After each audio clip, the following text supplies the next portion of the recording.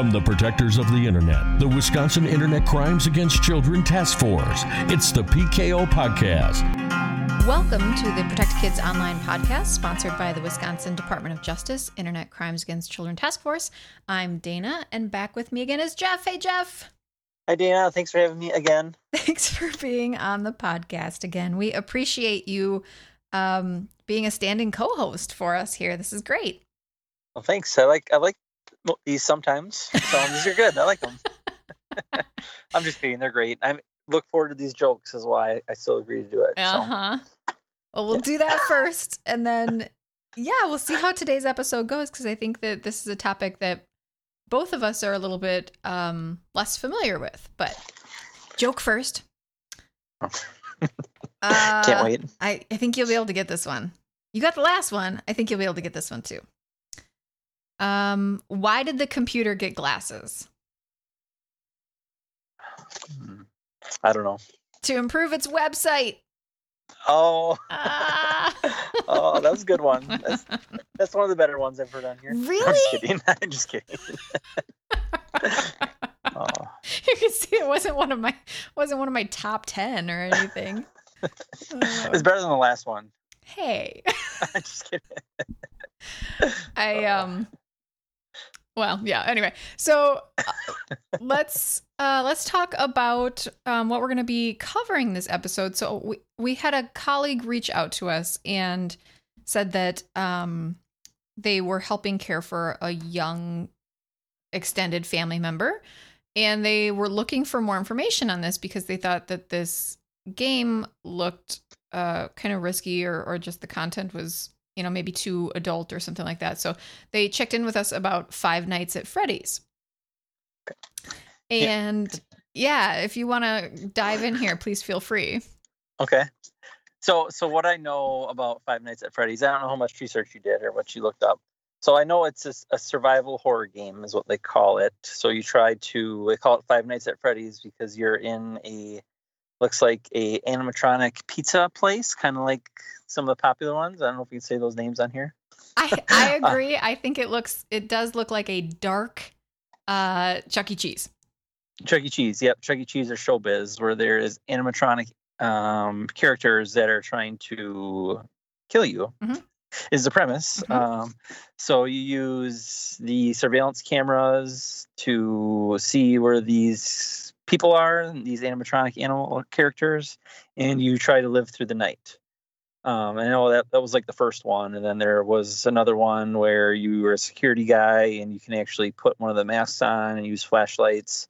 So the series has progressed from just watching security cameras to being able to move around and do things, but the premise stays the same, is that you try to survive through the night without getting found by these animatronic guys. So I will say this.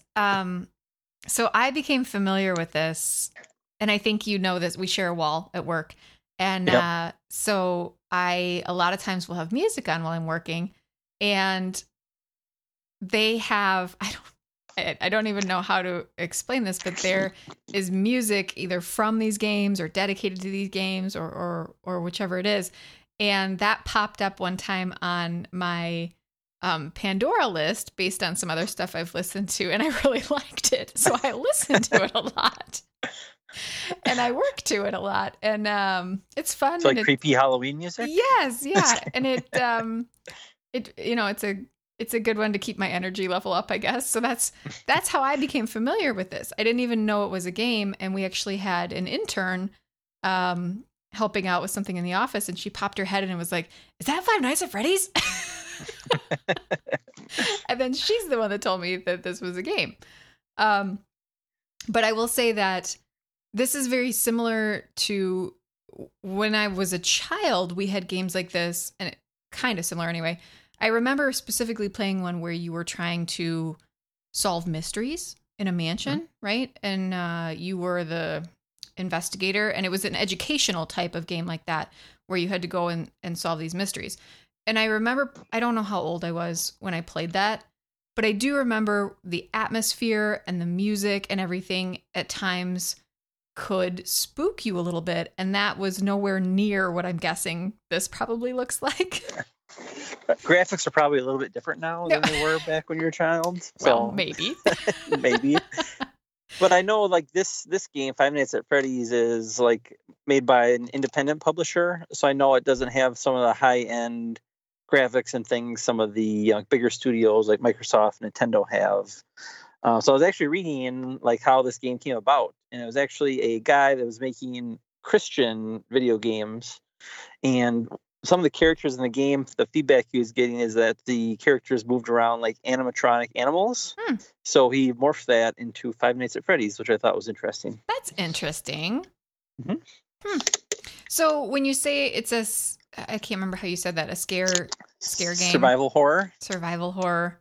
Yep. I was not even close. It looks like from some of the screen grabs I've seen, it looks like there might be some times where the characters kind of pop up in front of you. Yeah, like a jump scare is what they call that. Yeah. And so it looks like a lot of the premise of the game is that you're enclosed in either a hall, like some of them are like a manager's office.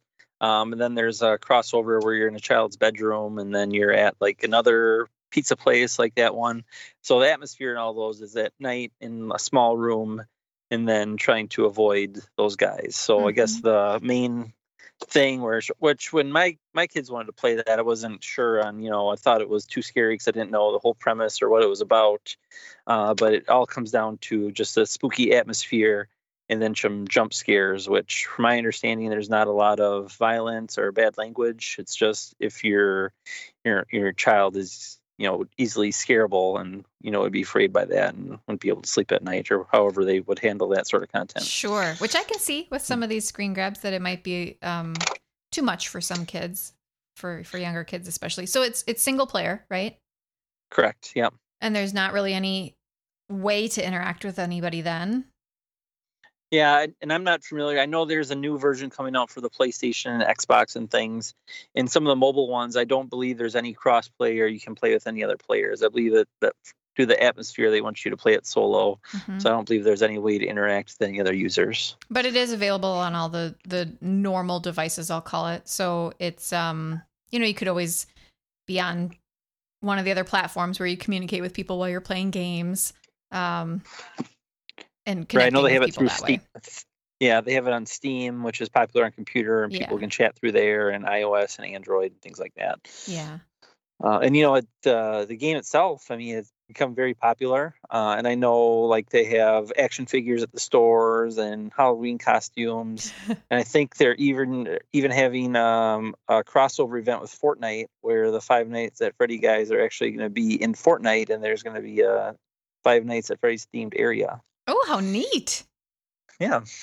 Well, there's an original, there's a 2, there's a 3, there's a 4.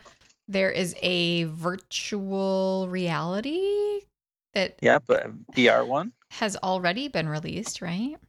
Correct. I want to say I read there's up to 6. Is there up to 6? Five Nights at Freddy's 1 through 6, plus the VR ones, and then they're going to come out with one on the consoles now, the PlayStations and Xbox. Oh. Well, if we pop over to our friends at Common Sense Media, because that's a great place to kind of learn about what other people are seeing and experiencing with this. That's the first thing Common Sense Media says. Well, it does say 12 plus, and it says it's a terrifying psychological thriller that can be too much for kids. Can be. Depends on your child, right? Exactly, right. You have to kind of know what your child's able to handle, and maybe if they play it and then do have a nightmare, maybe we dial back on that, right? Right. So you have to just kind of know what's okay for you, for your family, I guess, as is with everything, right? Everything's that's what we say with safety information. That's what we say with devices, that you have to know what works for your family, and that's not always going to be the same answer for everybody. Right. Yeah, an 8-year-old could take something different than a 12-year-old, or 2 different 8-year-olds could take something that's different, and one would be scared, one wouldn't. So yeah, just have to know your child, and it's accurate, Dana. So here's what they say. It's a horror game that uses tension and jump scares in the place of blood and guts. So at least it's not real gory.